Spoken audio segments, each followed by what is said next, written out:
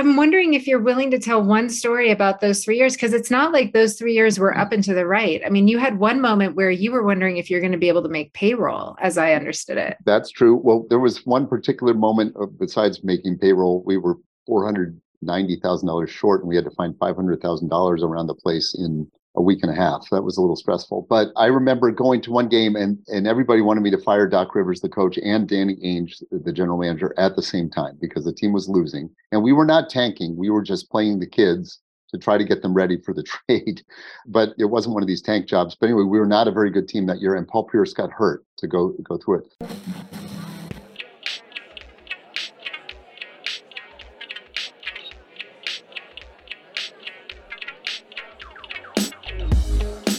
What's up, everyone, and welcome to the Breakline Arena.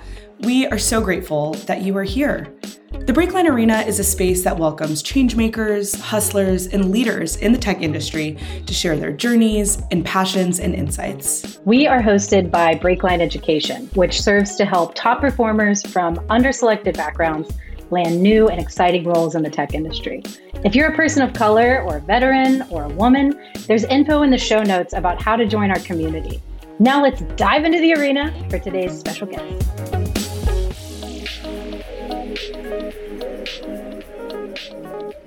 Really excited to welcome Wyc Grousbeck today. Wyc, thank you so much for being with us. Thanks, Bethany. Thanks, everybody. Glad to be here. Well, we're delighted to have you. And I'm really excited about a 3-part life lesson that you're going to talk through with us in just a bit. But before we get there, could you just tell us about yourself? Give us a little bit of the high-level introduction to who you are.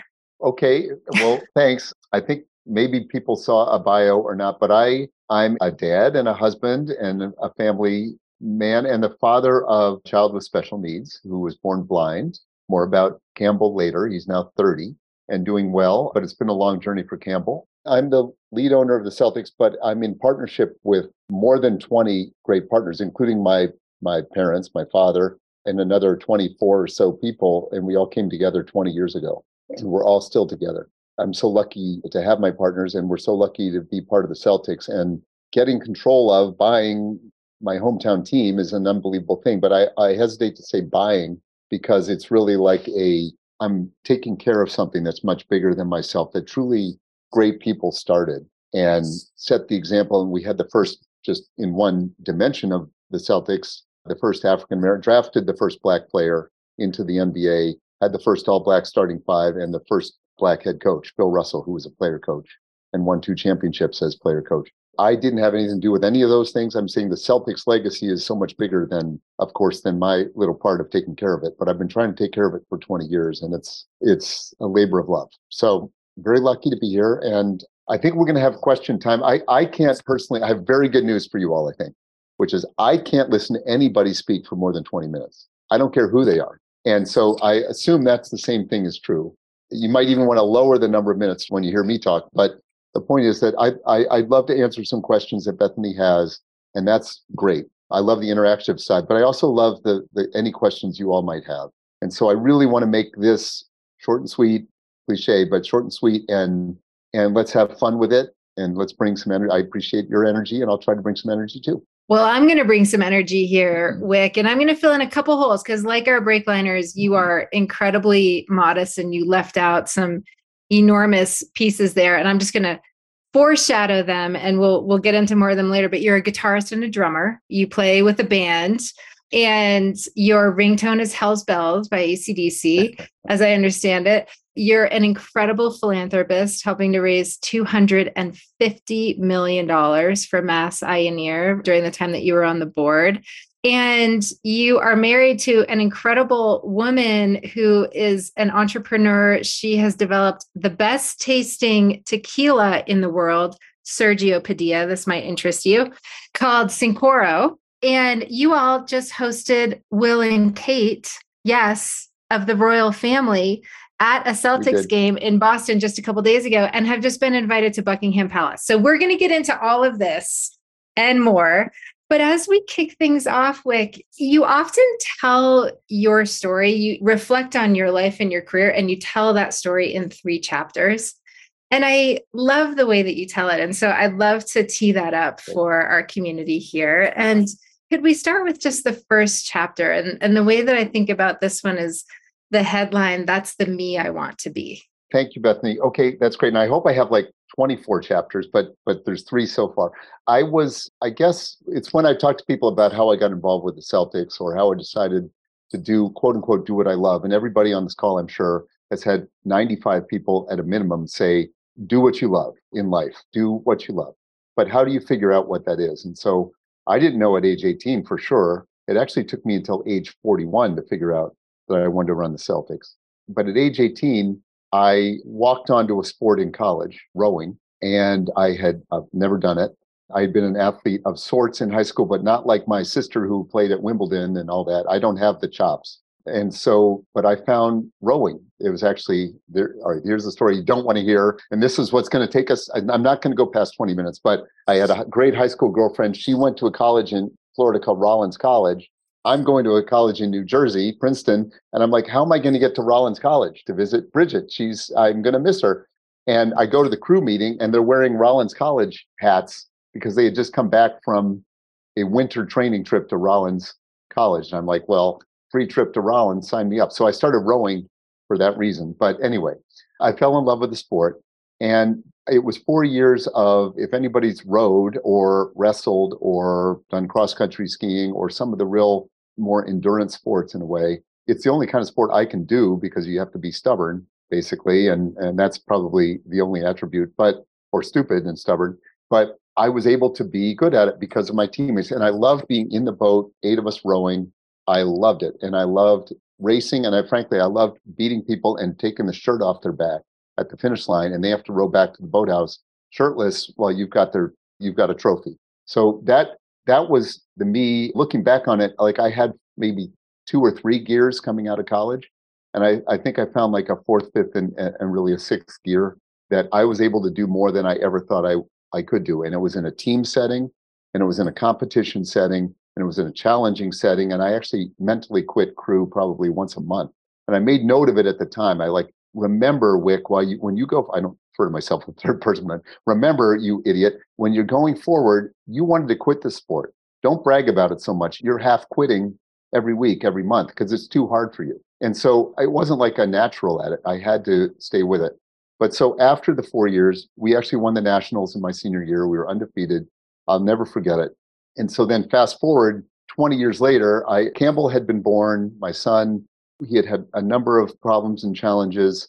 It was distressing for him, for all of us. 20 years sort of go by, but Campbell is then doing much better and is tracking well in school and is happier and doing better. And I was able to finally think after 20 years, basically age 41, what I want to do. And I thought back I looked up at a picture, I actually still have it right here, a picture of us holding oars from way back when. And I'm like, you know what?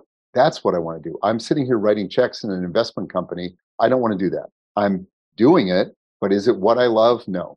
What I want to do is go back and compete for a championship again.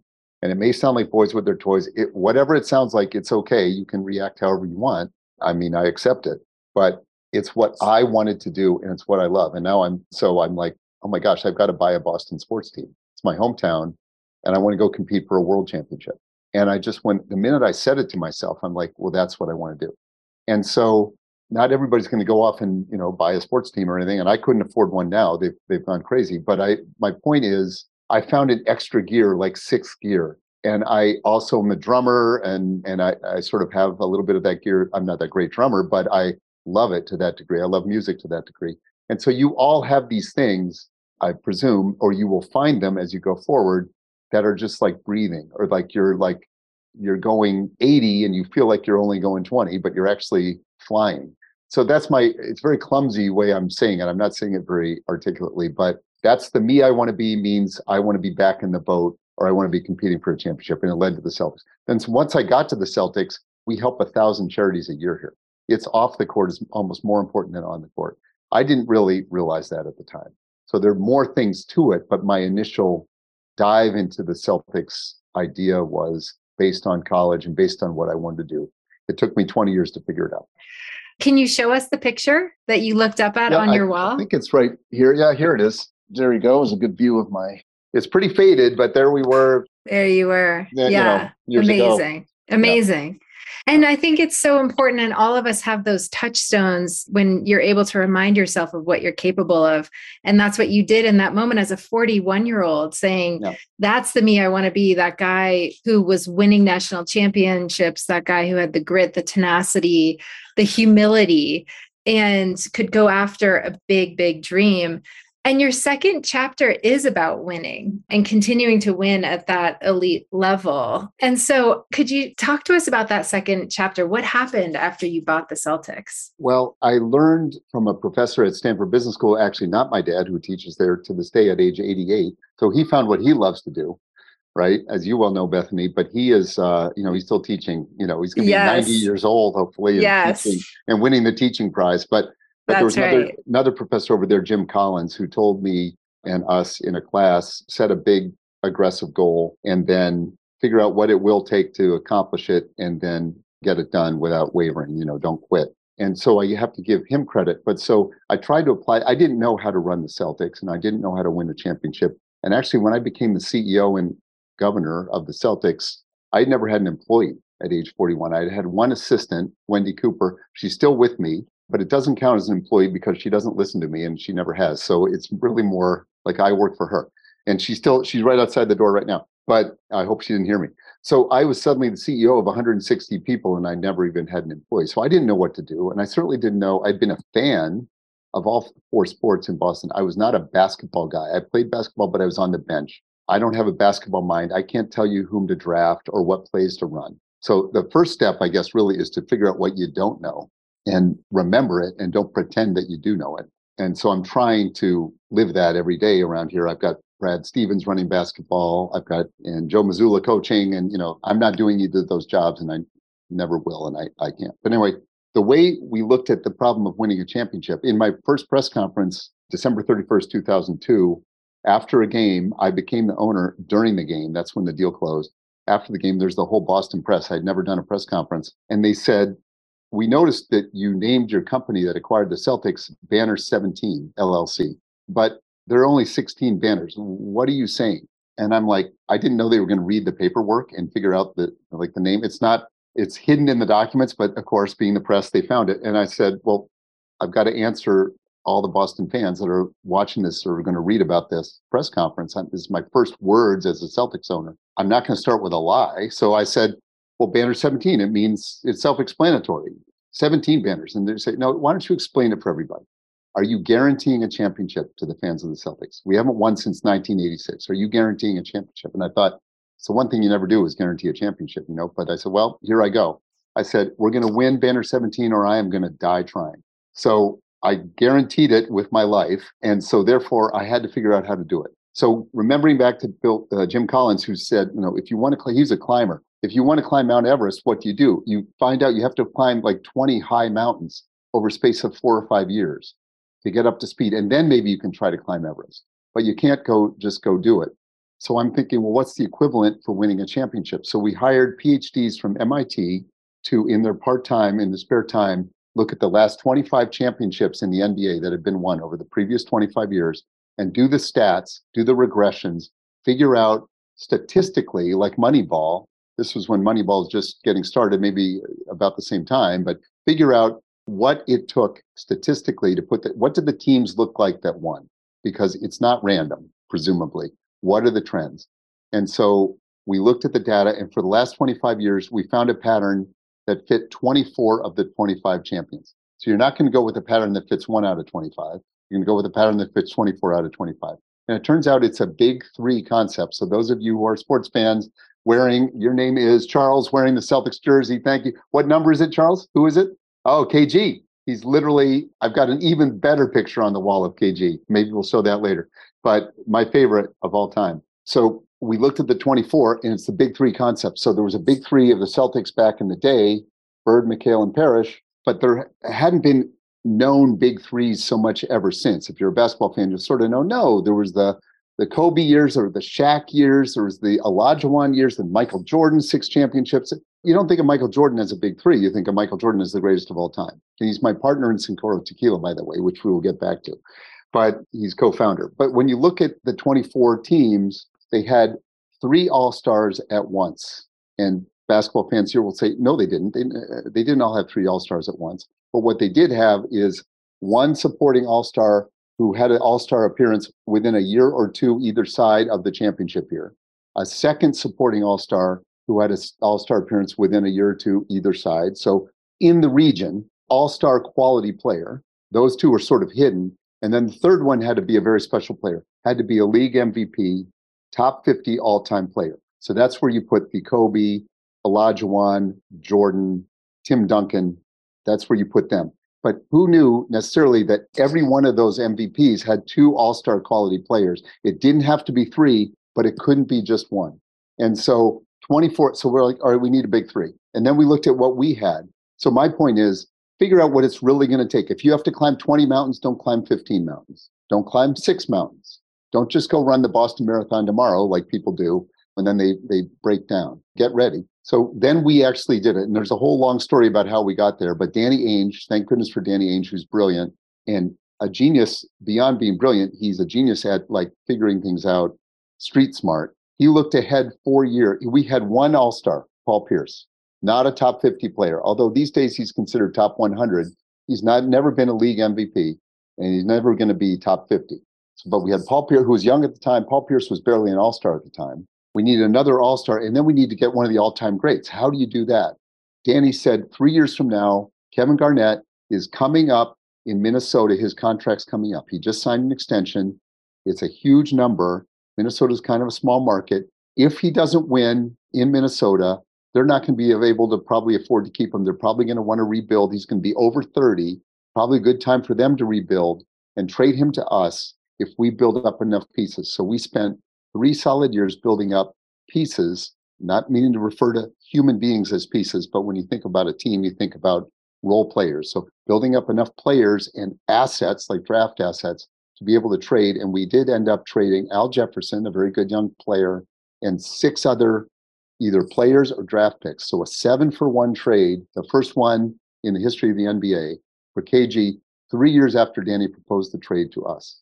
So we waited 3 years for KG as we built up Rondo and Tony Allen and Al Jefferson and all the pieces so we could trade some and still have enough left so we could bring in KG, brought in Ray Allen, who was an all-star, and brought in Paul. And we went from next to worst record in the league in 2007 to 66-16.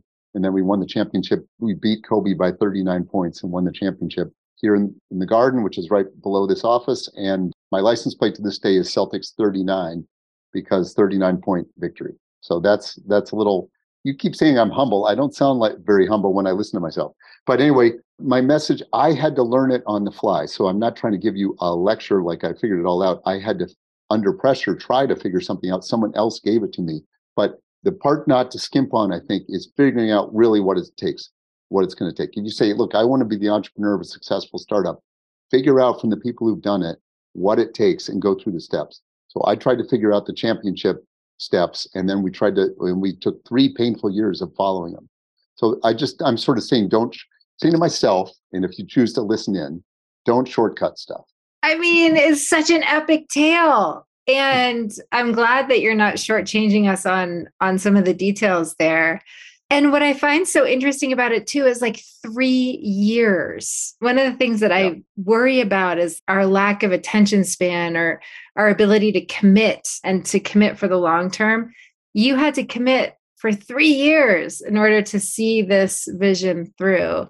I'm wondering if you're willing to tell one story about those 3 years, because it's not like those 3 years were up and to the right. I mean, you had one moment where you were wondering if you're going to be able to make payroll, as I understood it. That's true. Well, there was one particular moment besides making payroll. We were $490,000 short, and we had to find $500,000 around the place in a week and a half. That was a little stressful. But I remember going to one game and everybody wanted me to fire Doc Rivers, the coach, and Danny Ainge, the general manager, at the same time because the team was losing. And we were not tanking. We were just playing the kids to try to get them ready for the trade. But it wasn't one of these tank jobs. But anyway, we were not a very good team that year. And Paul Pierce got hurt to go through it. So fired, some kid was sitting behind our bench. I got there really early to watch warm-ups. And this kid got in, and it's an hour before the game, and he's practically alone. and he's holding a sign that says, "Fire Doc, Fire Danny." It's going to be right on TV or behind the bench. And so I went over to him. He was probably 16 years old. And I said, friendly way, not threatening. I said, "So you want me to fire Doc and Danny? I'm the guy that would do it." And he goes, "Yeah, you got to fire him." I said, "I'll tell you what I'm going to do. If you hold that sign up, I'm going to find out who gave you these seats, and I'm going to cancel their seats. But you're welcome to hold the sign up." So it wasn't very friendly after all. That was like a horrible thing because I didn't want like people wearing bags over their heads. We just had to get through the process. But it's easier to quit most of the time, like rowing, and it's easier to quit than to keep going. It doesn't mean you're always on the right track and you shouldn't change, right? But there are times when you just have to say, there are a lot of teams in the NBA who every year put a Band-Aid on their team and think, well, maybe this is the year we're going to go with a bunch of pretty good guys and pretty good team, but they don't have the big three concept that was at least relevant in 2008. It's different now. I don't know what the math would show about championships now. It would show Steph Curry, and 3-point shooting. It's probably all totally changed. Wick, I wanted to just point out something that you said. You equated your experience with rowing with the tenacity that you needed to like stick through these 3 years to get to the national championship. And I want to make the point for Breakliners because one of our central tenets at Breakline is excellence is transferable, right? And so like that tenacity, that grit that Wick learned when he was trying not to quit from rowing and ultimately got all the way through that national championship. He took all that wiring with him when he bought the Celtics. Bethany, Billy Lister. Yeah, please. Oh, sorry. Can I make a caveat? I've been super lucky, and it's wrong for me to sit here and show off the trophy and all that stuff without saying it up front. So it's not just being lucky, born to a family that had the means where I could go off to a good college and row instead of working 2 jobs. And, there's lots of advantages. And it's not lightly that I say how lucky I've been. And then to have my partners be with me for 20 years and be in roles where they don't have a vote, because the rule in the NBA is one person has a vote, and to have these amazing people be with me for 20 years. And we're all still here 1,000 wins later. We've had 1,000 wins now, and and we've had probably 850 losses. So I should be humble if I've lost 850 times, but at least they're not all in a row. But anyway, I've been very lucky, and I didn't know how the Celtics would go. I didn't know if I could do it. I didn't know how the team valuation. We didn't do it for the money anyway, but I didn't know how the team valuations would go. So the whole thing is a story of luck. So it's not just grit; it's also being very fortunate. True.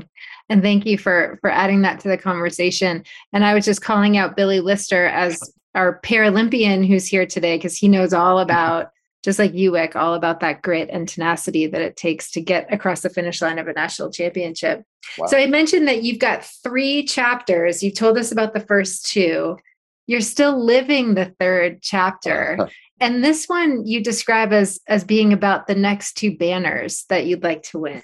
Yeah. So what do you think the next 2 banners or trophies, but the next 2 banners in the rafters, what do you think those are likely to be? Maybe they're banner 18 and 19 at the Celtics. I would certainly love to do that. But I was the chairman of Mass Eye and Ear for 11 years. My son is totally blind from birth, no light perception. Mass Eye and Ear was started in 1821, and its motto is so that the deaf may hear and the blind may see. There's no place in the world that has more researchers on deafness and blindness, and arguably there's no place in the world that has a better research program or an effort than Mass Eye and Ear, although we would welcome 100 more because there is a need for 100 more Mass Eye and Ears. In fact, these standalone eye and ear hospitals are a thing of the past. Now we've merged in with Mass General and Harvard Medical School. We were already Harvard, but merged in with the Brigham and Women's and Mass General into a bigger hospital system, but we stayed fiercely independent with our own board and our own endowment and our own budget. Nobody is doing more than Mass Eye and Ear to fight blindness and deafness, and it needs to be done. And it's not just in the United States; it's overseas. It's in India and Africa and Asia and everywhere else. And so, yes, we raised $252 million in a capital campaign. But the next 2 banners I want to put up are "We beat blindness" and "We beat deafness." And I would trade everything to be able to do that. For me, I'd like to say, and I'm trying to inspire myself, but in a way, if it reverberates onto you guys at all, like hitting a drum, then that's great. I'm not doing any teaching tonight. I'm just doing some observing, I guess, or thinking, trying to think. It's like we're here for only a finite amount of time. And so we should put banners up, and everybody on this call probably has done it, but definitely can do it. And the efforts you're doing at Breakline, making for yourself and for others, are indicative of that. we all have the tools and the chops to make the world a better place. So when I think of a banner, I might ask you guys, if you feel like thinking about it, what banner you want to put up. It might be, I was a great dad or mom. It might be, I did something about hunger in my community or special needs in my community. Or you had a broader goal of helping with cancer research or helping with poverty or people who are less fortunate. So all those things you're probably all already doing, but think of it as a banner. And what's the banner when you're 80, when you're 90? What banner do you want to have in the rafters that you hung? So that's the way I like to think of it. And by the way, when you hang that banner, let me know. I'll come at celebration. That's beautiful, Wick. One of the things that I find so inspiring about you, and I'm sorry to use that word because I know how humble you are, and I don't mean to embarrass you, but it's completely true. I don't think I've been humble today. I think everybody's going to disagree with the humble part, but thank you. Well, you've only told us the facts, and the facts are pretty spectacular. But I notice your incredible commitment to various pursuits in your life. Like the commitment to Mass Eye and Ear was incredible. You had a similar commitment to Campbell's School, the Perkins School for the Blind in Boston. You had a similar commitment to the Celtics. And then you also have these long-running pursuits that matter to you. I mentioned that you're a musician. You just sold a sitcom. Like, who does that? Yeah, and NBC's got it picking up our show. We've got 13 episodes coming on primetime next fall, and we've only made one so far. So we have a little work to do. So there's some work to do. It just like, I look at you and I see someone who's lived a very full life. And a really interesting life. You're saying I look old. Oh, well, I'm 61. And I'm thinking we're seeing your office at the Celtics, and you could have your guitar in there. You could have your sitcom in there. You could have Mass Eye and Ear banners in there. Like there's so much fullness in your life. Can you talk to us about that? Because I've seen more often than the example that you represent, I've seen people who have maybe a singular focus and go really deep in one thing. And one thing I think is so interesting about you is that you've gone deep and broad in a variety of things. And I'd love to just hear your reflections on that. Gosh, Bethany, I don't know what to say about that. Thank you. I'm following I would almost say boyish, but that sounds very out of touch and gender specific and really inappropriate. So let me not say that, but let me say youthful enthusiasms. And I'm still pretending to be young, and I'm definitely still enthusiastic. So I played drums since I was 5 or 6 or something. And then I've taken up guitar because it's actually more fun. It's to be up on stage. I mean, we closed a show. We went on after Lenny Kravitz 2 years ago, and he was a little annoyed that somebody went on after him, but he's a very nice guy. But he's one of the most talented musicians in the world. We did not belong on the stage, but we play in Boston. We play at charity shows. We're opening for Heart in February 4th at the House of Blues. I'm like, we were on stage with some of the greatest musicians, John Legend, whatever, Florida. We've had a lot of fun.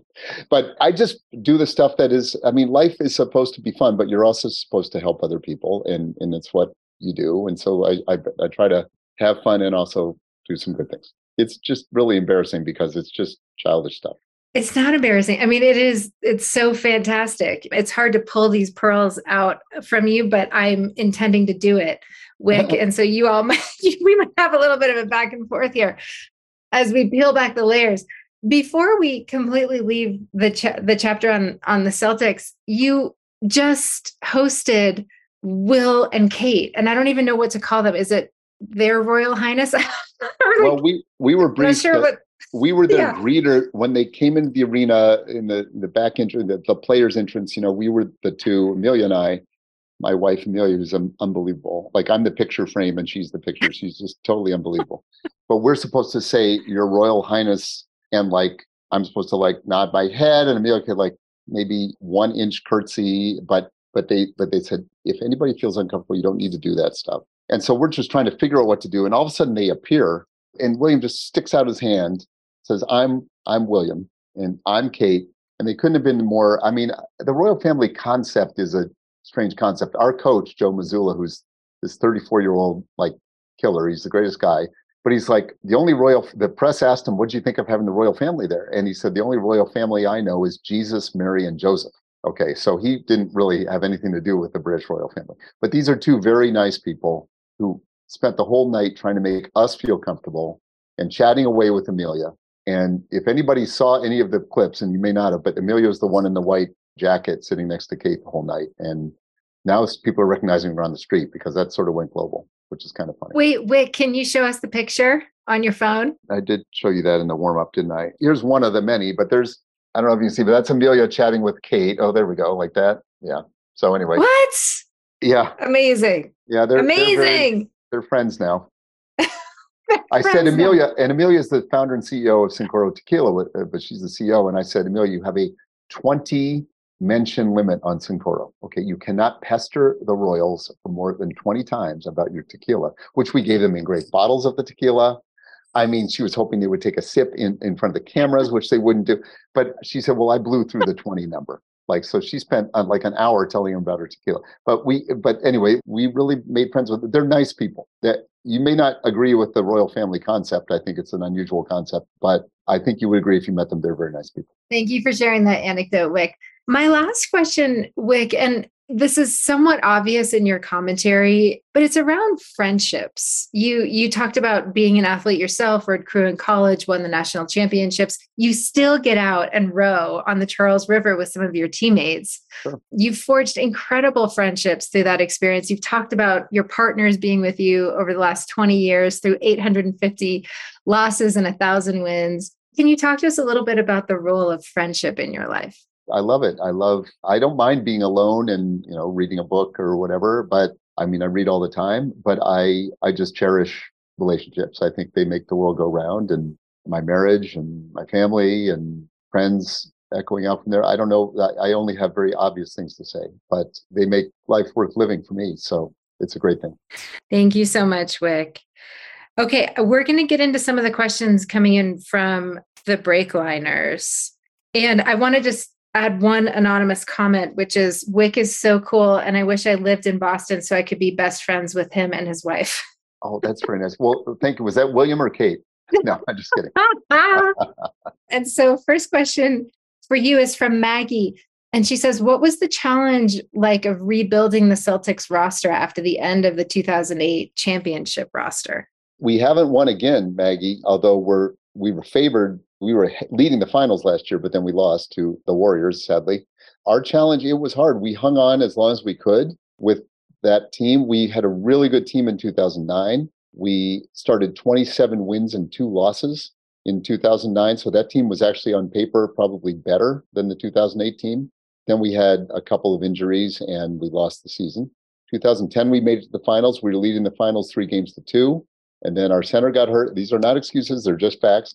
Maybe they're excuses that are facts. But then Perk got hurt, our center, and we lost. In addition, we lost 2 games to the Lakers, game 6 and game 7, I guess it was. But so we had 3 really good years. 4th and 5th year, the guys were probably a little bit past it. And we ended up trading with Kevin and Paul's permission and buy-in. We traded them to Brooklyn, and Brooklyn was going to be a really good team. And we got 3 draft picks back, and those picks turned into Jason Tatum and Jaylen Brown. So it took 8 or 9 or 10 years to really rebuild from the 2008 period of time. But now Jason and Jaylen have been here 5 or 6 years, and they're 24 and 25, I guess it is. And they are maybe the best pair in the league, and we are leading the league right now. So it has taken us a while. It didn't happen in a minute, but it did. We've made some progress. But until we win another one, I'm going to have to content myself with blindness and deafness. All right. Next question from Eric, who says, how did you align the organization to focus several years down the line with significant public pressure to constantly compete for a championship? That one, this answer is not going to sound that great, but I know we're recording it, so I'll say it carefully. But I'm the person that needs to decide that, and everybody else needs to. I'm a team player and I get advice. But when I decided to do it that way, if someone really had a problem with it, they would have to leave. I mean, we're seeing part of that steely side. Well, but if I'm telling the coach, you're okay. Actually, we hired in Doc Rivers to do this. And he said, I see what's happening. We're going to have some tough years. He said, I will coach the kids and take the losses, take the lumps. And coaches do not like having any losses on their resume. It's like having a bad grade in school. And I've had some of those. But coaches don't like losses. And Doc said, I'll coach the kids and I'll wait around for KG. And we don't even know if KG will even happen. But you got to promise me you'll let me coach the championship team. I said, it's a deal. So that's how I managed it with our coach. Mm-hmm. Billy Lister, I see you with your hand up.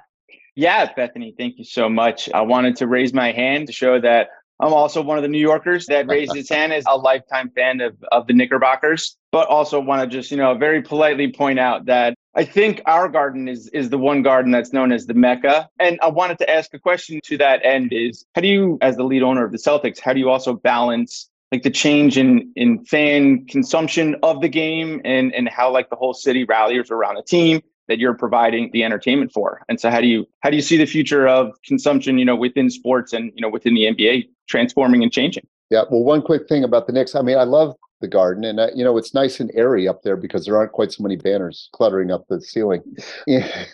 Touche, Wick. Touche. Yeah, okay. Sorry, man.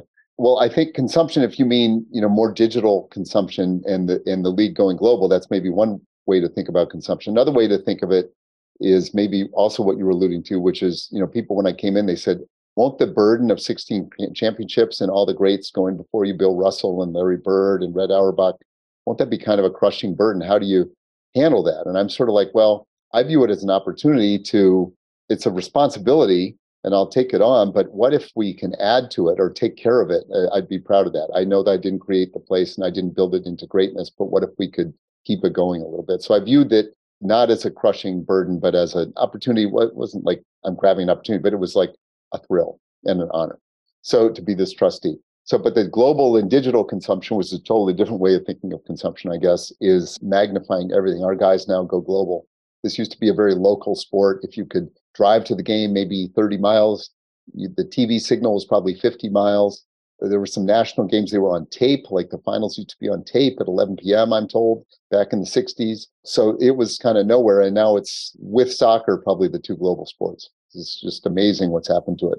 Mm. And Wick, you mentioned to me that something like you just can't put a price on how much people love the sport, how much the fans love the sport, the energy, the excitement. And the fun thing about Boston and other cities, but the fun thing about Boston is that all four teams get along. We go on vacations with John Henry and his wife, Linda. Literally, we've gone on 4 different vacations with them. We hang out with Robert Kraft and his son, Jonathan, who's amazing.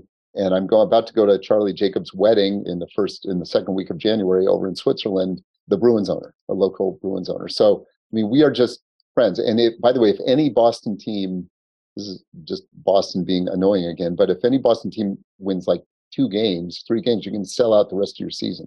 Like, we're all sold out here. So we don't need to compete for fans or sponsors, really. We just can be friends, which is a nice way to be. I love that. Charles Henderson, I see you with your hand up, and I appreciate you repping the Celtics today. Hi, Charles Henderson here. I'll be quick. Air Force vet. First, I want to say that you're being very inspirational. So there's no question about that. I know you're inspiring me. You got me thinking about what I want to do in my life and in my career, which I think is very appropriate for here. I work for the VA in developing and adoption of apps. And so your discussion about analytics and research, helping you to develop a strategy to win that championship is very applicable. And I wrote this in the chat, I think, to any career field. That really hit home with me because this is a tough market that I'm in. I'm a veteran. Like I said, that's my passion. That is my banner. If I can create and help to develop apps that will help veterans with healthcare, that is going to be amazing for me and a life victory. So I really want to hear if you have any more tidbits about how it was strategizing and putting that together. I would love to hear more if you can. Well, I don't know. I mean, we started the tequila from scratch. I haven't started other stuff from scratch, but I am a venture capitalist. Also, I've got a venture fund with 2 really good friends, and we've been running that for about 10 or 12 years. And it's great. So, I mean, I've worked with entrepreneurs for a long time and tried to learn from them. If this responds to you, I think it might. I see a lot of people that sort of say, I have an idea, and then they convince people to like it. Another way to do it is to say, what do the people want and need? And take that extra month, not 3 meetings. And I'm sure you're doing this. I'm just sort of speaking out loud to everybody or speaking off the top of my head, but talk to 100 customers. Not 10 or not 2. It's easier when I have an idea. I don't want to talk to anybody because I don't want anybody to talk me out of it. And it's a big fault of mine. And so if you're going to go launch an app for people need this and they're going to want it, then every constituency, the people who are going to react to the app, the service providers that are going to be called through the app or however the app is going to work, talking to a ton of those and then talking to yet another ton and then putting it together. And then maybe there's that flash where you say, I see how this works and actually make it simpler than I thought because there's one really pressing need and I don't need to do 12 things in this thing. It's possibly. I'm just hopeful, but maybe that if that's sort of what you were getting at, I mean, my advice is to myself, first of all, is to listen more and bulldoze less. No, that's very powerful. We have several human factors engineers that work with us that we use, and we're trying to do exactly what you said. So that's very powerful. I want to thank you again. Well, good luck. And let everybody else speak. Humbleness. I think you're the definition of humble because I think I'm living my dream, and I'm very fortunate. But you're presenting yourself as a common person, just normal that I would see walking down the street, but you have achieved some Mount Everest-sized goals. Well, I think everybody in this call has achieved a lot of stuff. So it's the way I hear it. So thank you very much for that, Charles. Thank you, Charles. Diane has a question, Wick, and she says, thank you so much for spending time with us today. What are your thoughts on companies pivoting towards younger leadership in high visibility roles, much like the Celtics are doing with Joe Mazzulla? Right. Well, as long as we don't pivot me, I'm fine with it. There's just sometimes it's just the right person. Like we hired Brad when he was 37 or something. He was the youngest coach at the time. And now Joe's 34. So we maybe set another record there. And we hired Joe under Battlefield. We had like a day to figure out interim. And he's an interim right now, but he has a good chance of being promoted to permanent. But don't tell Joe if you see him. So I'm in favor. I mean, I came in at age 41 to run the Celtics, and that's considered pretty young to be a lead owner. And I don't know if that was a record or not, but it felt young at the time since I'd never even had an employee, as I said. So I guess go for it. Waiting around 10 years isn't going to make you any smarter. It's going to make you dumber, in my experience, because I'm getting dumber the older I get. I'm going to contest that. Well, you didn't know me 10 years ago. Wick, Ryan has a question. He says, what do you think the impact will be from the recent rule change by the Board of Governors allowing sovereign wealth funds to buy into teams? Yep, I'm on that committee, the committee that voted on that at the executive committee. And it's an important step, really, because these valuations have gotten really high by any measurement. They're way beyond what anybody expected, for sure me. I mortgaged my house back in the day just to do the deposit on the Celtics, but these days you can't mortgage a house to do a deposit on an NBA team. It's just a different thing. And so to support these valuations, I know I needed 20 plus people to come in with me just to get to the number 20 years ago, which was a lot lower than these numbers now. And so if you're trying to bring in 20 people with you now, everything's gotten magnified. And those people are basically just getting like courtside seats or nice seats and a couple other perks, but they're not actually able to necessarily run the team. We can't support this ecosystem without having more investment capital available to support like the purchase of a team. And so a sovereign wealth fund is really no different than someone else buying in if you put the proper restrictions on where they can't try to take the team over or manage the team. There are league rules about who's running the team, but having supporting capital that's patient. And sovereign wealth typically is very patient. It's 20-year, 30-year capital can be helpful in a team. That was our thinking. Thank you, Wick. Eric, I thought I saw your hand up. Do you have a question? I did just have a quick question. I'm like slightly fanning out here. I grew up in North Shore, Massachusetts. I graduated high school in 2011. So I'm pretty young, but that was like the pinnacle period to be in Boston where like every sports team is winning a championship. Exactly. I just really enjoyed it. So my question for you, less about the business side. I know you said you're all friends, but do you have any friendly wagers with the other heads of the other Boston sports teams throughout the season? Well, we should. I mean, we just have so many like looks we share with each other, bragging rights, whatever you want to call it. But we're not actually betting, but I wouldn't be averse to it. I do have a little bet with my Sincoro founders. The Sincoro tequila, I'm not selling it. I'm not Amelia, but Amelia and I have three partners. One is Jeannie Buss, who owns the Lakers. One is Wes Edens, who owns the Bucks, and one is Michael Jordan, the greatest of all time, who owns the Charlotte Hornets. And so the five of us started this, and it's a 5-sided bottle, 5 founders, the whole thing. So but we just instituted this year a thing called the Sincoro Cup, and we're going to like promote it a little bit on DraftKings. But it's when the Hornets play the Celtics, Hornets play the Lakers, Bucks play the Lakers, Bucks play the Celtics. Keep track of the games among the 4 teams, and whoever wins it at the end gets to have the cup. And it's going to be a bitter blow to Michael Jordan if he doesn't get it. And let me tell you, he doesn't look like he is going to get it. And he's going to be quite annoyed. And I hope he doesn't watch this video. But I'm going to see him tomorrow. So anyway, I'll tell him I'll confess. But so we're having a friendly wager among ourselves, and we're publicizing it on DraftKings for too long. That's awesome. And that must be a very difficult battle between the Bucks and the Celtics whenever that happens. Yeah, it went 7 games in the playoffs, but luckily the good guys won. Thank you. Thank you. Thank you, Eric. I'll look forward to seeing you at a game because you're from here. I know you'll be back here. Yes, I'm coming back for the winter seasons. Hopefully there's some open seats during those games. There will be. We've got multiple Bostonians here chomping at the bit.